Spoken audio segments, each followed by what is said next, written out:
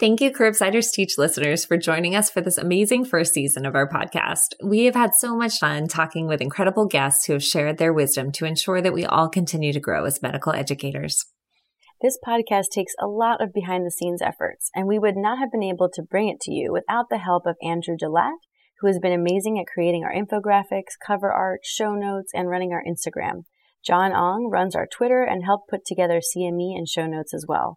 Some new team members and Curbsiders regulars chipped in as well, thanks to Sarah Roberts, Chris Chu, Francis Yu, Isabel Valdez, and Carolyn Chan for all their help. We are going to take a break to start working on Season 2 of Curbsiders Teach, coming out summer 2022. If you have suggestions for future topics or expert guests, or any feedback about how we could make our show more helpful to you, please let us know. Lastly, we are growing our team, so if you have a passion for medical education and would like to be part of Curbsiders Teach Season 2, please email us at thecurbsidersteach@gmail.com. We're excited to bring you amazing edutainment in a few months. So follow us on social media, subscribe to the Curbsiders Teach to make sure you don't miss Season 2. The Curbsiders podcast is for entertainment, education, and information purposes only, and the topics discussed should not be used solely to diagnose, treat, cure, or prevent any diseases or conditions. Furthermore, the views and statements expressed on this podcast are solely those of the host and should not be interpreted to reflect official policy or position of any entity, aside from possibly Cash Like Memorial Hospital and affiliate outreach programs, if indeed there are any. In fact, there are none. Pretty much, we aren't responsible if you screw up. You should always do your own homework and let us know when we're wrong.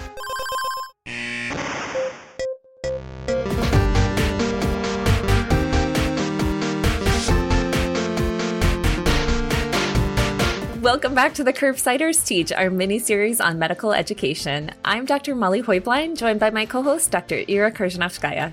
On tonight's episode, we'll discuss bedside teaching with Dr. Subha Ramani. Before we get started with that, Ira, will you remind the audience what we do on this show? Sure, Molly. We are the internal medicine podcast for all things medical education. We use expert interviews to bring you teaching pearls and practice-changing knowledge to inspire the next generation of medical educators.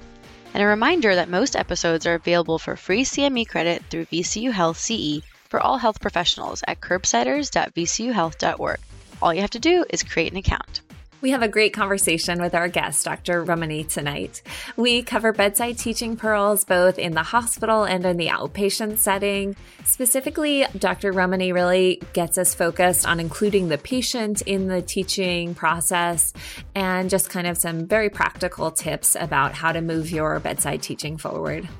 Dr. Subha Ramani, MBBS, MPH, PhD, FAMEE, is an internist, educator, and educational researcher at Brigham and Women's Hospital and the Harvard Medical School. She has completed extensive training in education, including a master's and a PhD. She teaches residents in inpatient and outpatient settings, organizes faculty development programs for clinical teachers and educational scholars. She directs a Department of Medicine program for research, innovations, and scholarship, and the medical education pathway for the internal medicine residency program.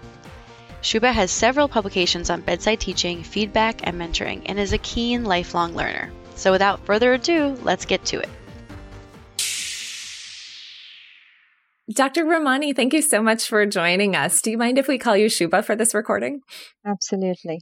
Wonderful. Well, we'd like to start with just some basic questions, just to have our listeners get to know you a little bit better. Could you give us a one-liner to describe yourself and maybe include something that you enjoy outside of medicine? Okay, I would say I'm a seasoned clinician who doesn't shy away from the bedside and engaging patients in the teaching. And currently I do more of a, leading programs, an educator role, educationalist role, and mentoring young scholars is a big part of what I do professionally. Personally, I'd say I'm a vegetarian foodie and a world traveler, or at least wannabe world traveler. They stir my curiosity and passion, and they provide opportunities to be a learner. As Rick Steves says, keep on traveling. I say keep on learning through travel. Well, I was looking at your bio earlier, and I was so impressed by how many different places you have studied and trained, and been in India and Boston and Scotland and the Netherlands as well, I think. So very impressive. I'm sure things are a little limited with COVID, but do you have any trips coming up? No, a lot of trips canceled, though. I was supposed to come to Palo Alto next month, and unfortunately, they decided not to make it virtual. They just postponed it to the fall. I'm looking forward to that. And then I think a few trips UK and other trips have been Japan. I don't know. A few things coming up, but have no idea what's going to be and what's not going to be. Well, if you decide to come to Palo Alto in the fall, please let Molly and myself know, because we'd love to see you in a socially distanced, masked way and just see you in person. Of course. And Subha, remind us, what is a book that you feel like every physician should read? Do you have any specific recommendations? Well, I'm going to keep it rather boring. And as far as, since our focus is clinical exam or bedside teaching, I'm going to say everyone who teaches at the bedside should probably read Talley and O'Connor, Nicholas Talley and Simon O'Connor's clinical examination. One's an Irish physician, the other is an Australian physician, and this is simply the best physical exam book I've ever read. And they also throw in a lot of evidence and into it. So this is one. And the other I would say is this is sort of part professional, part personal. Sherlock Holmes is my role model in terms of, not in terms of his habits, but in terms of the clinical reasoning. And so I like to look at myself as a medical detective. Wonderful. Well, we love additional resources for learning tips on teaching. And I have heard that from others as well, that being an internist is almost like being a detective, and people get inspiration from Sherlock Holmes. So thank you. Do you have some best advice that you have ever received or that you like to give? Okay. I have received a lot of advice. I hate giving advice. I like sharing insights or prompting reflection. So I stay away from advice as such. But what is the best advice you received as a learner? Yeah, as a learner, I was a learner at a time where the norm was harsh criticism, very little congenial advice. However, I looked at it as what I shouldn't do or what I should do. So in a way, there were some positive role models and there were a lot of negative role models. So I would say I learned from both. So I'd say as a teacher, one of the best pieces of advice I heard from a senior faculty was that I tend to be, the classic hawk, not the dove. And she told me that I was looking at my learners through my own lens, my knowledge, my skills, my attitude. And I often heard learners use the word intimidating, though they said a lot was learned from me. So in a way, I thought, okay, I was not walking a mile in their shoes. And this was something I think that really resonated and took me on a different path altogether. So that was one of the best pieces of advice I've learned. I love that, Subha, because it's the incredible perspective taking that I'm sure you're doing on a daily basis to put yourself in the shoes of where their learners are right now and where are they going? How can I think about their development in the future? I think one other question we like to ask our guests is about failures and maybe your favorite failure, and if you could share what you learned from that experience. This is one thing that readily comes to mind was my bad use or poor use of language when I myself was giving constructive feedback. It made the learner feel bad, and I'm sure it probably did not encourage them to change their behavior. And why do I particularly bring that is I sat down and reflected after a particularly bad encounter from my standpoint and the resident standpoint. And I will say this is one of the biggest lessons I've learned because it started me on a completely different journey than where I was up to that point.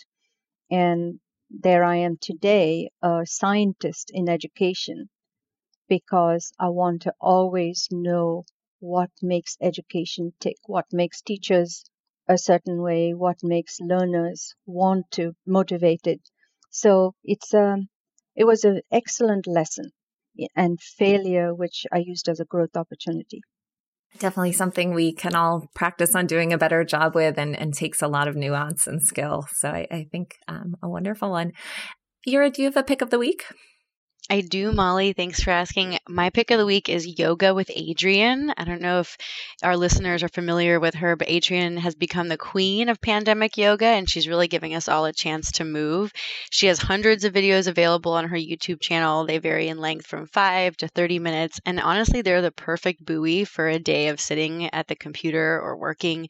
And I'm a big fan of movement as medicine, and yesterday I did one of Adriene's videos from her current 30-day yoga challenge. It's called the Yoga Journey Move, and it was incredibly uplifting. So I'd encourage our listeners to try her videos out middle of the day, after work, whenever you have time. And as Adriene says, do what feels good. And this is the opportunity to do that. So would encourage folks to give it a shot. Love it. That is definitely on my list to try to fit in more frequently. It's hard with trying to make space in the house, but definitely one of my goals. My pick of the week, and Subha, if you haven't heard of this one as a foodie, you might enjoy, is called Gastro Obscura. So you may have seen the Atlas Obscura book that kind of talks about amazing places around the world and just cool, obscure things to go visit. And so this one is about food history and kind of food throughout the world, and just little short half-page bios about like what they ate in ancient Rome and like this fish paste, and then like very bizarre fermented cheese with maggots from Italy, and just all around the world, very unusual foods, and just kind of a fun and interesting way to explore when we can't actually travel. Thank you for both of those. I'll look those up. And yes, I love history of cooking, history of food around the world. And I feel people in the West don't know enough about the fascinating food culture and history of the East. I don't know. I'm using East as a generic over there where I came from. Yeah, but we do get very limited, and it's amazing how many ingredients like we just don't have access to and haven't spread to being available in the United States, and hopefully that can change. It'll be another growth opportunity for us, but another eating growth opportunity when it's possible. Yes. Hey, Ira, are you interested in healthcare and storytelling? Wow, Molly, so glad you asked. Heck yes.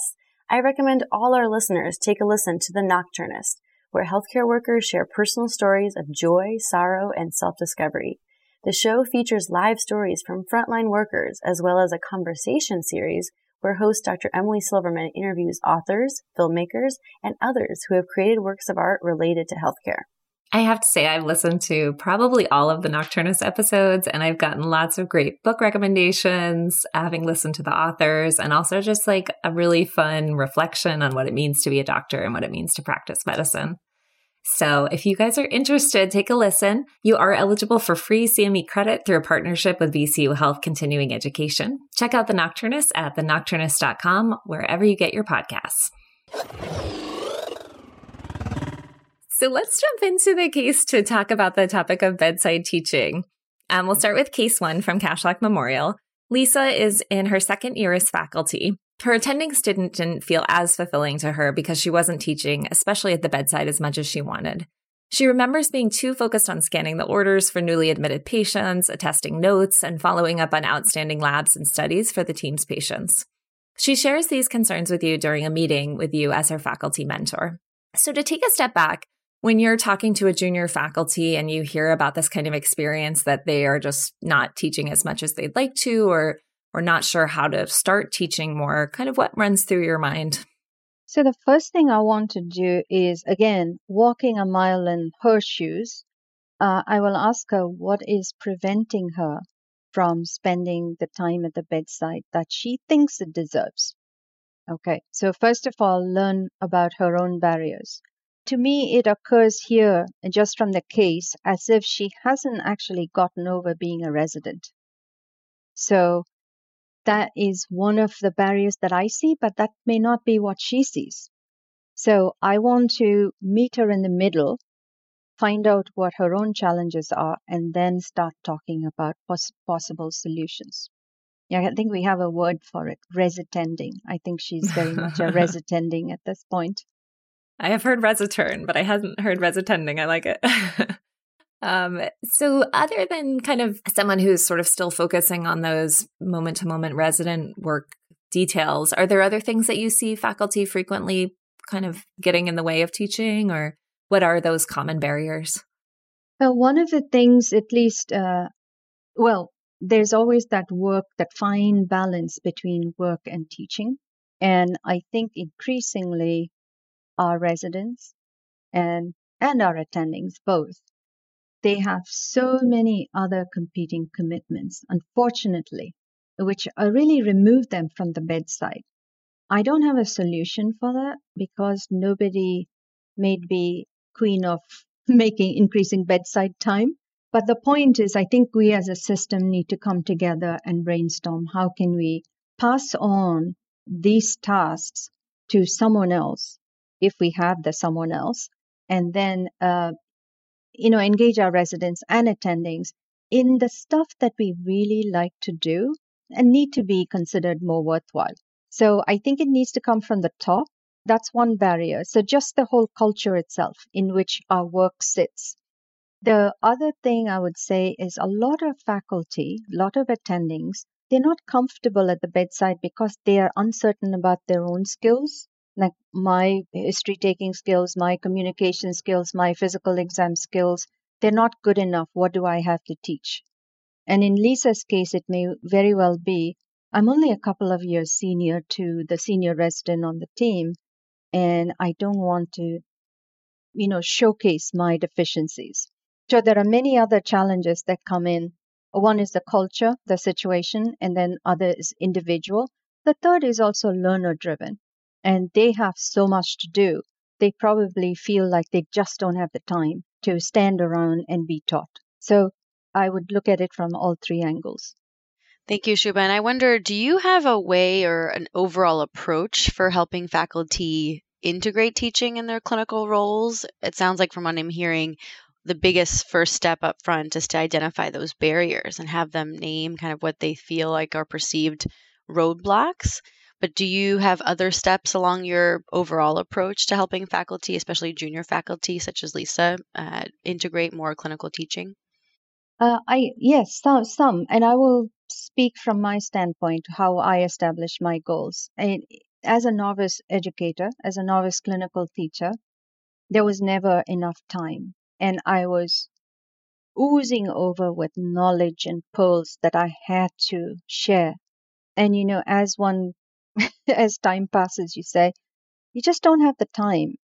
So have very pocket-sized goals, like this one teaching pearl on this patient. There's one teaching pearl on this patient. That's good enough. And over the course of a 2-hour, even work rounds, those pearls collect and benefit everybody. And yet people feel like they are continuing to move and getting the work done. That's one thing. The second thing is what do you teach from the clinical medicine standpoint? Then the second thing is formulating a goal from the teaching standpoint. Today, I want to engage all my learners. Today, I want to ask questions that promote clinical reasoning. Today, I want to observe. Today, I want to have my senior resident teach, and I want to take the position of a learner. So that one goal for each day. Not today, I want to be a perfect teacher. Tomorrow, I want to be Sir William Osler, because that doesn't get people anywhere. I love that. And we've heard that from a few of our other guests as well, that, it can just be overwhelming to the learners if you are trying to give this knowledge dump. And so picking one pearl is a great suggestion. And then I also love your recommendation that the attendings, the teachers have their own goals and work towards small improvements. And those sound like very doable, smart goals. How do you define bedside teaching in general, and why is it important? So if you had asked me this 10 years ago, my definition probably would have been very different. But today, my definition is bedside teaching is one where patient is present. That's a no-brainer. But where the patient is engaged in the teaching, as a teacher, as a partner. I think that's the best kind of bedside teaching that we can, or the best way bedside teaching can be defined. That's super helpful, Subha, because I think it helps us to center the patient in everything that we do, but especially from our educational mission. If we were to take a step back and kind of broadly define or conceptualize effective versus ineffective bedside teaching, do you have a way to help us do that? So effective teaching always means that people learned. Everybody learned something. The learners, well, the technical learners, the teachers, and the patients. So you have to have a triad, right? I mean, one part of the triad, there may be many learners. There may even be more than one teacher, and that's perfectly fine. And a patient, and patient and family. So if you put that in a triad, but all three angles of the triad have learned something, have benefited in clinical care, and that would be effective. How that happens can vary from patient to patient to patient or encounter to encounter. So I'm not a fan of recipes, but how it happens is individualizable. But the fact that learning has to happen and patient care has to move forward a step, that is effective bedside teaching. For those of us who learn best with mnemonics or acronyms or a recipe to improve our skills, UC Riverside has a great module on improving bedside teaching using a clever mnemonic, Bedside. B is for briefing, E is for expectations, D for demonstration, S for specific feedback, I is for inclusion of micro skills, and D for debrief, and E for education. Yes, I really like the simple framework to help us stay on track. The first letter, B, briefing, involves setting up the case ahead of time, checking in with the learner and introducing all the team members and the patient. And then E, expectation, is figuring out the learner's specific goal. What are we trying to focus on? Are we looking at history taking, communication, physical exam? And the next steps, D for demonstration. This really depends on what you're trying to teach. Are you watching the learner to be able to have a feedback conversation about a specific topic? Are you modeling clinical skills? The S is for specific feedback. Now this, we say, go back and take a listen to our first episode from Curbsiders Teach if you need more tips on having feedback conversations. And then the I in Bedside is inclusion of micro skills using Nair's 5-step micro skills model. I actually did not know this was a specific model, but I'd heard of these steps before. And so they are, number 1, get a commitment from the learner. 2, probe for supporting evidence. 3, teach general rules. 4, reinforce what was done right. And 5, correct mistakes. So try to see if you can just highlight one of those for the learner and help them take their thinking to the next level. I love it. Now wrapping it up, the D in Bedside is for debriefing, both with the learner and the patient. What questions are there from both sides? What reflections does each party have? And the final E, that's for education. Where can the learner access more information on the topic at hand? And you highlighted the importance of having the patient participate in the learning experience. How do you actually make that happen in process? So it doesn't take very long. Okay, there are 2 kinds of bedside rounds. One is the kind that, is dedicated towards teaching. Okay, and patient care is not incorporated into that equation. And in that case, I think the teacher, whoever the teacher may be, just spend a minute or so before with the patient, tell them the purpose of the rounds, and then tell them that, these are young doctors, the young student doctors who are learning, and we are teaching them to be outstanding doctors in the future. And as part of that, we'll ask a lot of questions and we'll use some language, but we'll come back and explain what we're doing. And in fact, I find frequently, especially I know for bedside rounds, patients selected. And the patients who are likely to contribute the most or engage the most are typically selected, right? And they get into the spirit of the moment and they actually start asking questions. I can see their eyes going from person to person with great enthusiasm, and they add their comments whenever we allow them to. So that's one. The other kind is the business sort of rounds. Again, in 30 seconds of telling the patient, we are your team, this is what's happening. We actually think a lot about you. That the patients love that. And if you have anything to add, please do. So, bringing them into the conversation, making eye contact. Too frequently, I think at the bedside, especially during work rounds, what's happening is the computer becomes the focus. and you're rushing through without letting the patient even say anything or even asking, how are you today? And I almost feel like that's the first thing that needs to happen.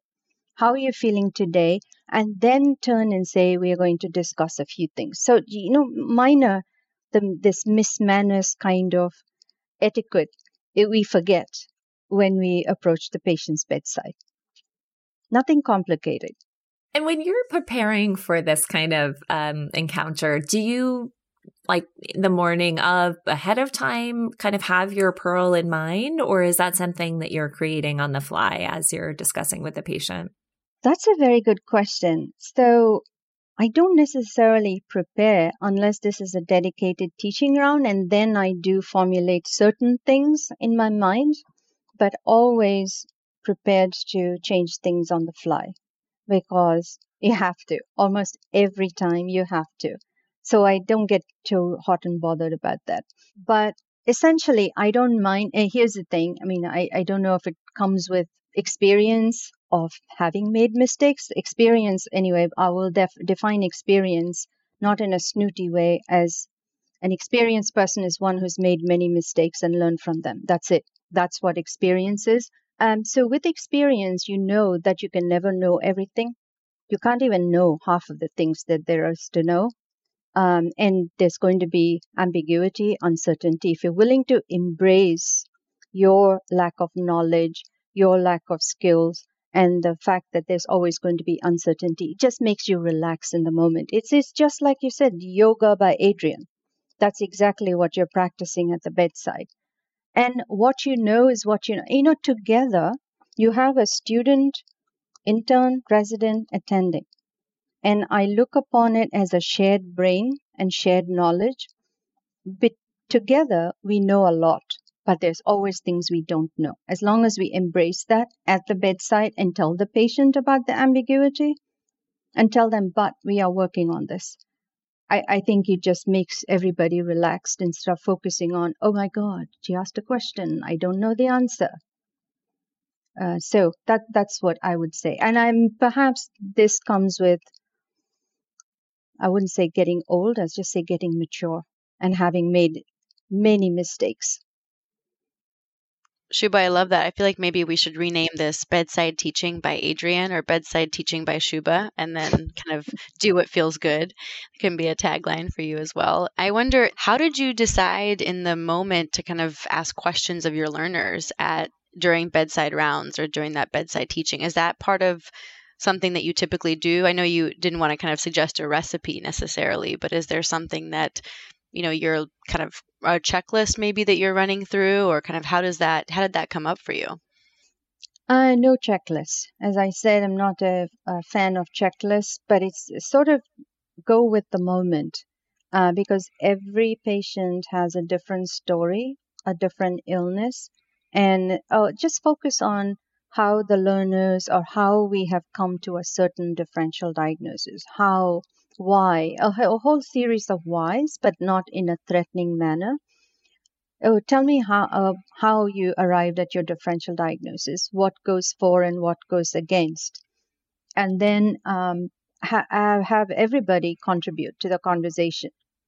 And so focus on, not the what questions as much as the why questions and how questions.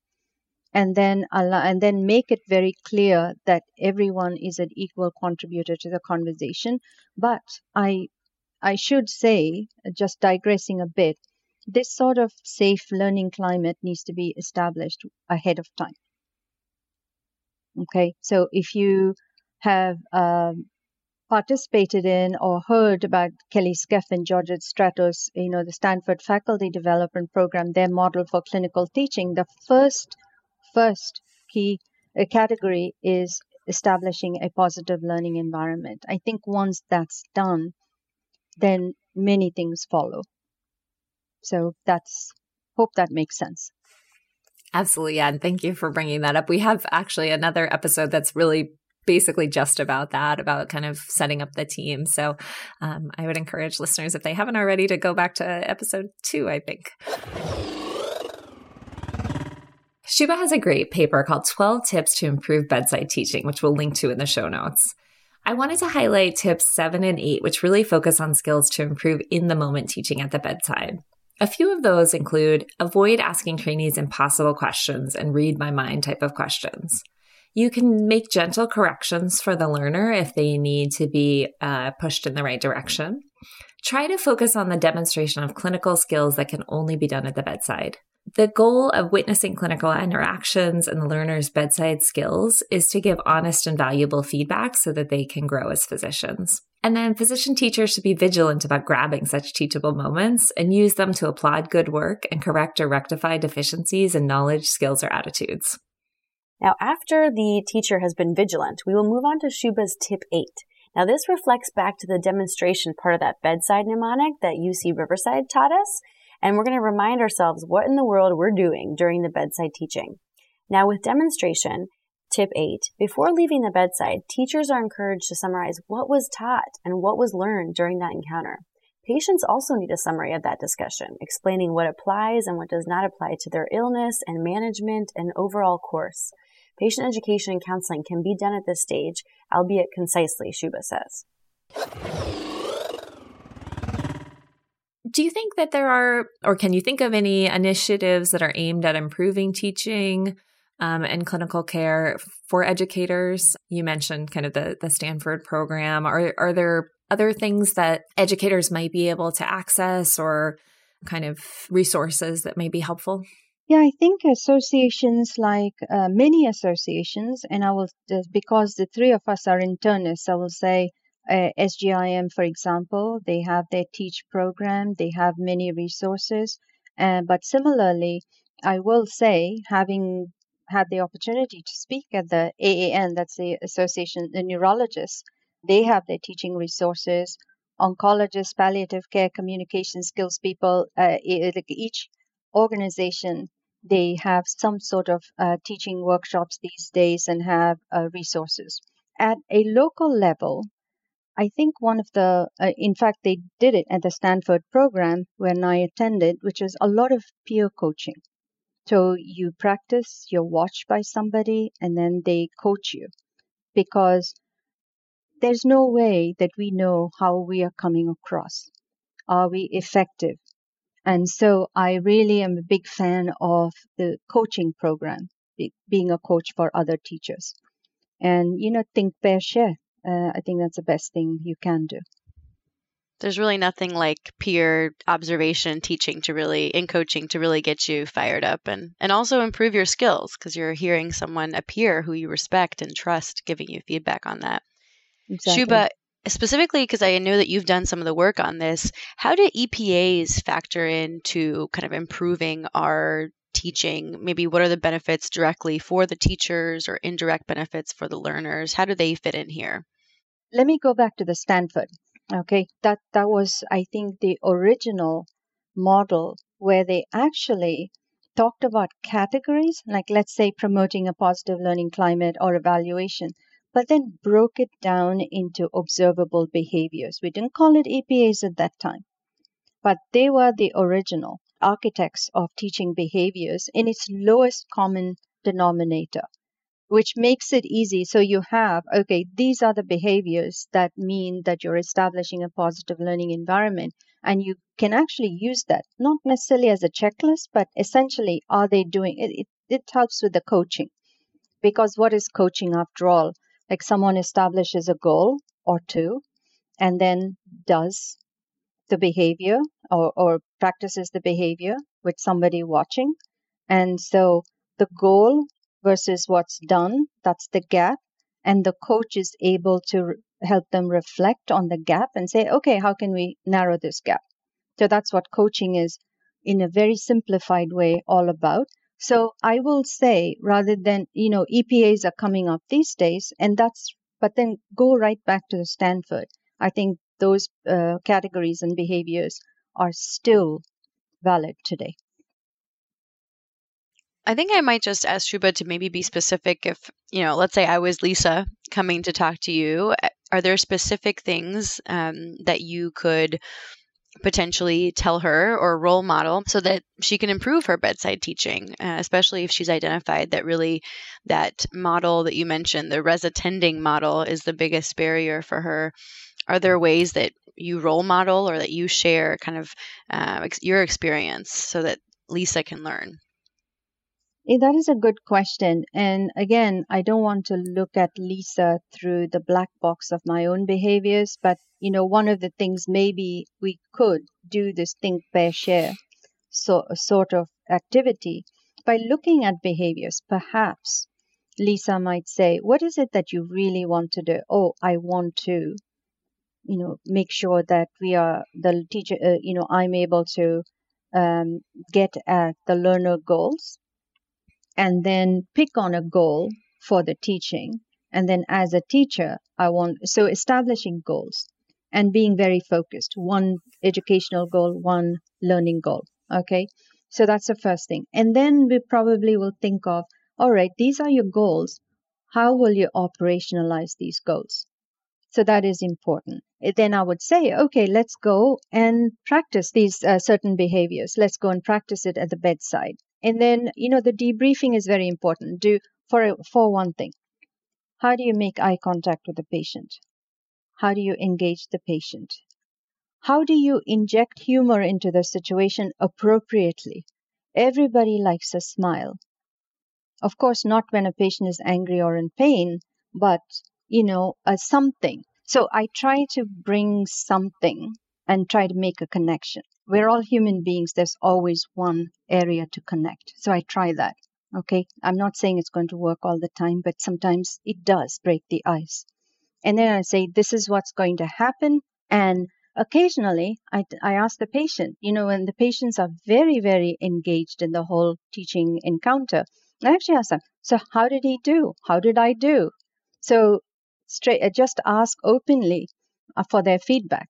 And then we have a laugh. We go out and debrief those so-called soft skills, which are the hardest of all in medicine, okay, or the clinical world, and not just medicine, and debrief on those. We are very good at debriefing on science and technology and, the clinical care, not so good at the other essential skills. So those are some of the pearls.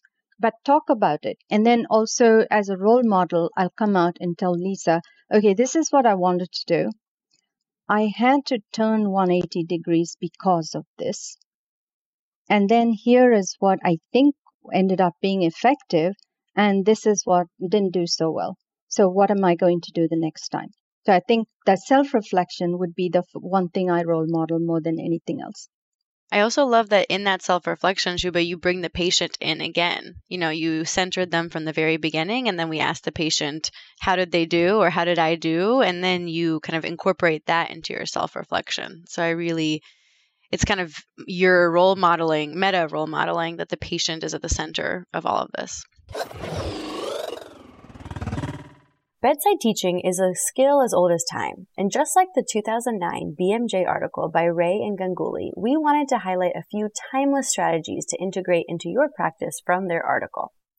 The authors note that the first key step is preparation, just like Subha mentioned in our episode. Planning bedside rounds or clinical teaching in the office is imperative. The time period for teaching should be protected, both for the learners and the teacher. And the teacher needs to familiarize themselves with the clinical curriculum and find out where the learners are in terms of their developmental stage of their clinical skills acquisition. Next, Ray and Ganguly mentioned that the team ground rules must be established. The learners need to be briefed about the goals for what they are going to accomplish in the room. And then when you're actually in the room with the patient, so important to introduce all members of the group. The patient's permission must clearly be sought out at the beginning of the teaching session. Especially important for the teacher to clearly focus on observing the trainee's interactions with the patient, and that allows the teachers to evaluate trainees' specific skills, attitudes, and knowledge at the bedside. Lastly, Ray and Ganguly highlight that every learner should be given the opportunity to participate in the clinical encounter, and at the end of the teaching session, there should be a feedback conversation to review what was taught. Just like in the UC Riverside model and how we think about becoming self-regulated learners ourselves, the teacher should reflect on the teaching encounter in order to improve and better prepare for the next encounter. Molly, maybe we go on to case 2? I think that sounds great. Awesome. So, Subha, Ryan is a fourth-year medical student, and he's working with you in clinic, and he wants to specifically level up his cardiac exam. And he told you that this was his goal for today's session with you. And you smiled, just like you just did, because the cardiac exam is something that you've also been working on improving, because it sounds like, sometimes our physical exam skills might atrophy. And you're nervous about this experience, but you're also excited to share meaningful pearls with Ryan.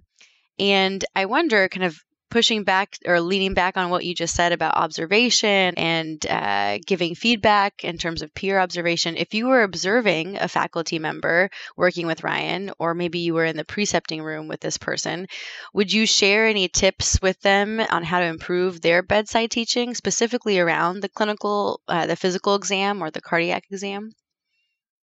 Yes, certainly. And in this situation, because it is orchestrated ahead of time, the student has already told the preceptor what his goal was. It makes it just a little simpler to set up this teaching encounter. So perhaps Ryan didn't tell them, Ryan, one of the things you can do in the moment is say, okay, what are my strengths as far as the cardiac exam goes? Those are the things I can focus on. At the same time, acknowledging that there are gaps in my own cardiac physical exam skills, which I will work on later. Because if Ryan had just told the preceptor 5 minutes ahead of time, you don't have time to go and brush up. Or you could, if you had nothing else to do, if Ryan was in the room by himself and you had 5 minutes, you could brush up a couple of things. But if you didn't even have the time, you could do it afterwards. But then focus on your strengths. And rather than, getting disappointed or intimidated by what you don't know. So that would be one thing. So some preparation ahead of time. So talk to Ryan and then pick on a few things that you would like to demonstrate and for that particular encounter. You can't demonstrate all of the cardiac exam, but some pearls. Because you do, even if your cardiac exams have atrophied, which they do over time. You said sometimes you're being kind, always is more like it, but focus on your strengths and tell Ryan these are the things we'll focus on.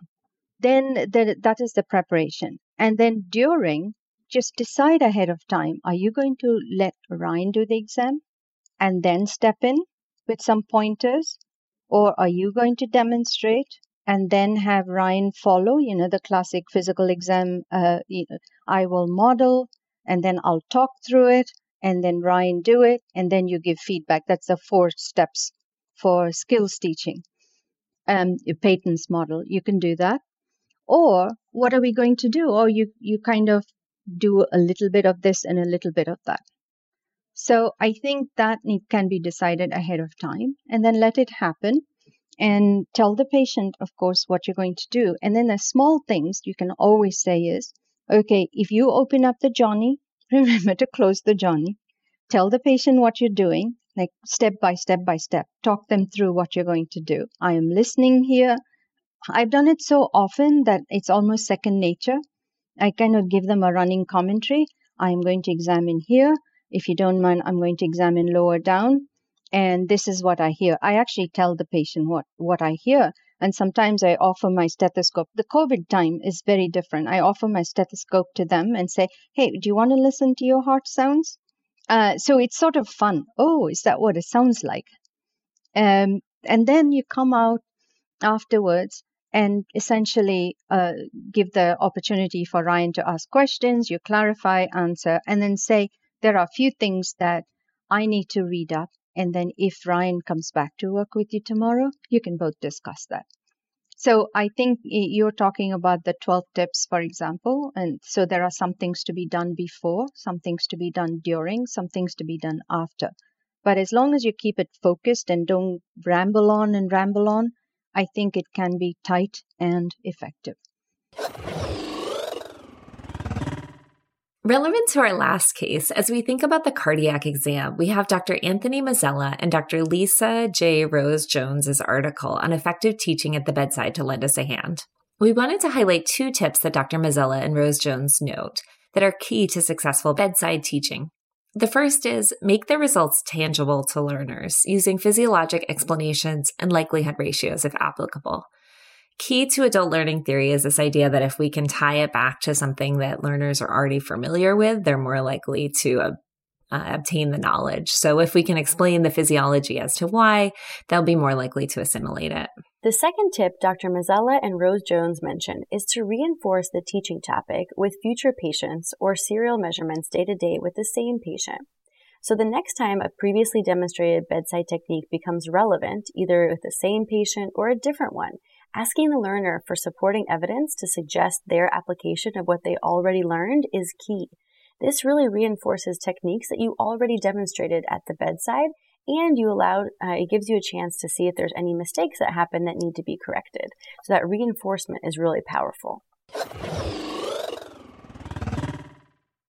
I'm just curious, when you're precepting in clinic and say with a resident, if you work with, I'm not sure if you work with residents or more students, but say with a resident and they're seeing 5 or 6 patients, how many of those do you try to go in and work on a physical exam? Like what do you think would be an ideal for a preceptor to aim for?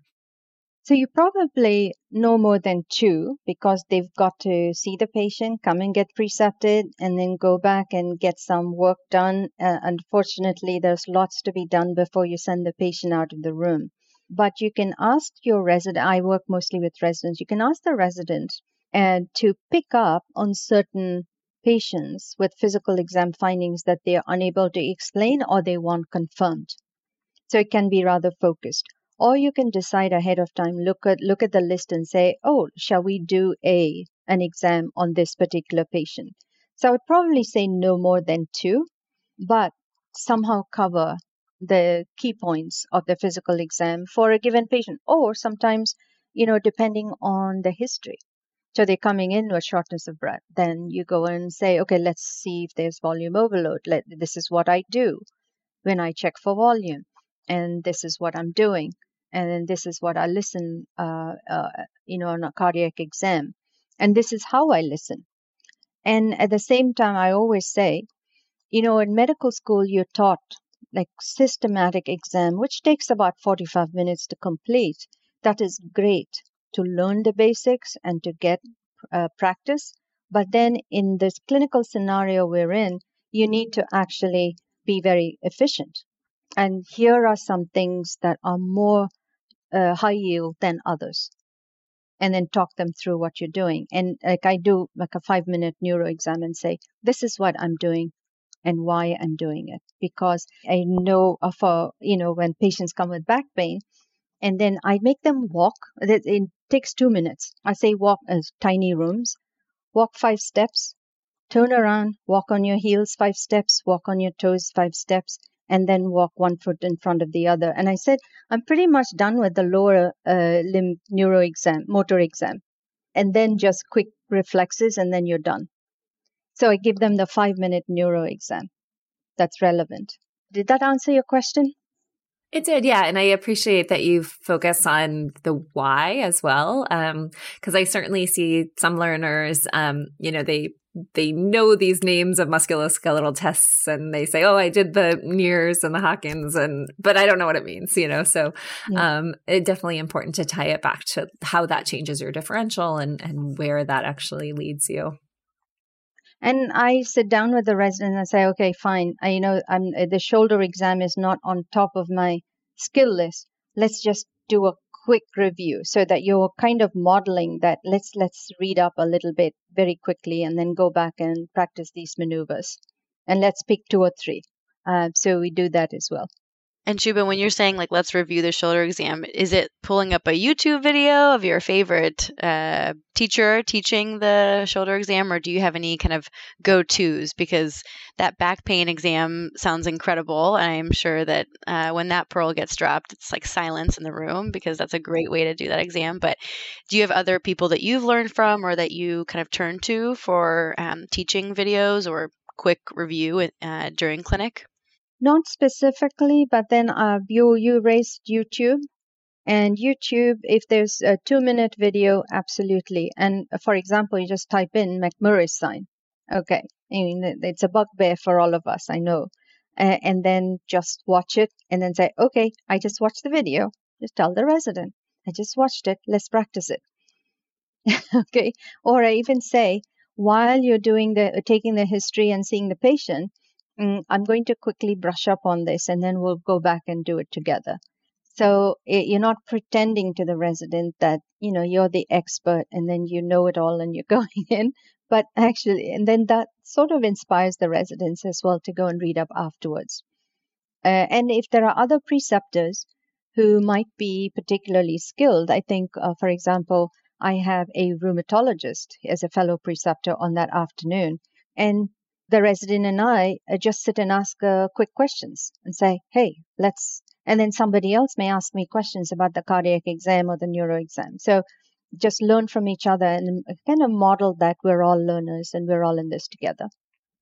I love that technique. Do you have any tips for working with learners that just aren't particularly excited about the physical exam? We've moved on to POCUS and we can order any scan available. How do you encourage learners to be excited about the physical exam? Tell them why it's high yield. Say you can do 5 x-rays a day or 5 CT or scan them from head to toe and then be led off in different or mistaken direction because you found all these little incidental lesions that take you off and away on a tangent. So I think it's important to tell them why. And frequently I tell them, okay, this test is not needed because this is why. Okay, the volume exam is important. And as part of the volume exam, I tell them, and then I say, a murmur is important for this reason, especially in the outpatient setting. There's, a cardiac murmur, I'm going to order an echo. Then the question is, why do you want to order the echo? Okay, so tell them why it's important. I think that we owe them that, why we think it's important and why we can't be running around ordering scans every day just to follow or confirm a diagnosis. And also tell them when the scans have led you in the wrong direction. People have written about the reflective or hypothesis-driven clinical exam, and I think I like quoting that and say, so have a diagnostic hypothesis based on the history, then target your physical exam towards the diagnostic hypothesis unless you discover something totally different. And then see how these findings confirm or not confirm your diagnostic hypothesis. And then what are your next steps? So always focusing on the diagnostic hypothesis and clinical reasoning, I think is a good place to start rather than just saying, okay, let's start inspecting this patient. Let's start palpating this patient, percussing and auscultating without any link to why. So I think clinical reasoning should be the target of physical exam. And kind of to flip that a little bit, if a learner is working with a preceptor or an attending that isn't as enthusiastic about teaching at the bedside or teaching physical exam, do you have any tips for the learner of how to get the attending more engaged or to get that teaching that they need? Well, this is, I'm trying to think, will the resident be coming to me and asking my suggestion? If that's the case, I'll tell the residents, because half the time we don't even know this happens. But if the resident were to come to me and say, how can I motivate this attending? If the team says we want to learn more physical exam or spend more time at the bedside, I can't imagine an attending being forced to do that, right? There's no way the attendings can't step back and say, well, I'm not so good at the bedside exam, so forget it. We can just sit in the conference room. That would be really bad. So I would say, have the learners establish their goals and say, this is really an area that we consider important. And if we can spend even 10 minutes at the bedside and on physical exam teaching, and we'll all contribute to it, that would be great. And I think if the resident team, the resident leader insists on it, it'll happen. I love that. It's like manifesting. It's asking the learner also to manage up, but also manifest what they would want. This is something that I'm excited about. And like you said, I think there's rarely someone who's like, nope, not happening today. I think most people would say, wow, I can think of something to teach. Let's look at this person's nails or something and see what we can find. That's right. Subha, thank you so much for this incredible conversation. Wondering, with all the things that we have discussed and you have dropped pearls about, are there particular take-home points for our listeners that you really would like to highlight? Sure. I think as a bedside teacher, enthusiasm is important, curiosity, compassion for the learners, and humility in our own skills as teachers. And the final thing I would say is, I think there's a lot of papers these days about patient as educator and patient as partner in their own clinical care. I think that would be pretty important. Engage the patients in the teaching. Those are wonderful. Thank you. And this has been such a valuable conversation. And we've been so glad to talk with you, Subha, and we really appreciate your time. It was lovely to meet both of you online. And hopefully someday we can meet in person. And thank you for allowing me to share my insights. My take-home point in this one is really to do a better job including our patients in the teaching process. And I love the idea of just really having them be an active partner in the triad of teaching and just to engage in their enthusiasm around teaching. My other take home, which we've talked about in other episodes too, but I'm still working on, is to set a SMART goal for myself throughout the teaching process. So to say, today I'm going to ask good questions that encourage clinical reasoning. Or today I am going to see 2 patients with a resident and cover a physical exam skill. Well, Molly, if you want, I can definitely be your accountability partner for that. I was similarly learned a lot today. Loved the focus of the patient and asking the patient, how did we do? How was our teaching?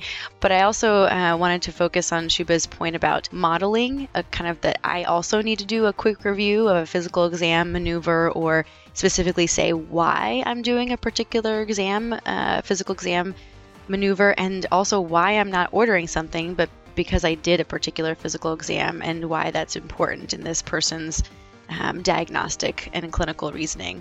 So I'm really planning to hopefully use my one goal to kind of really explain to the resident the next time I'm precepting why I'm doing something in particular. Wonderful. This has been another episode of our Curbsiders mini-series, The Curbsiders Teach. Get your show notes at thecurbsiders.com/teach. We're committed to providing you with high-value, practice-changing knowledge, and to do that, we need your feedback. So please subscribe, rate, and review the show on Apple Podcasts, or contact us at thecurbsidersteach@gmail.com. A special thanks to Dr. Matt Watto and Dr. Paul Williams for their support in this project, and to Dr. Stuart Brigham for composing our theme music, and to Claire Morgan of Notterly for editing our audio. A reminder that this and most episodes are available for free CME credit for all healthcare professionals at curbsiders.vcuhealth.org. All you have to do is create an account. Until next time, I've been Dr. Molly Hoybline. And I'm Dr. Ira Krzyznovskaya. Thank you for joining us today and letting us bring you a little nugget of medical edutainment.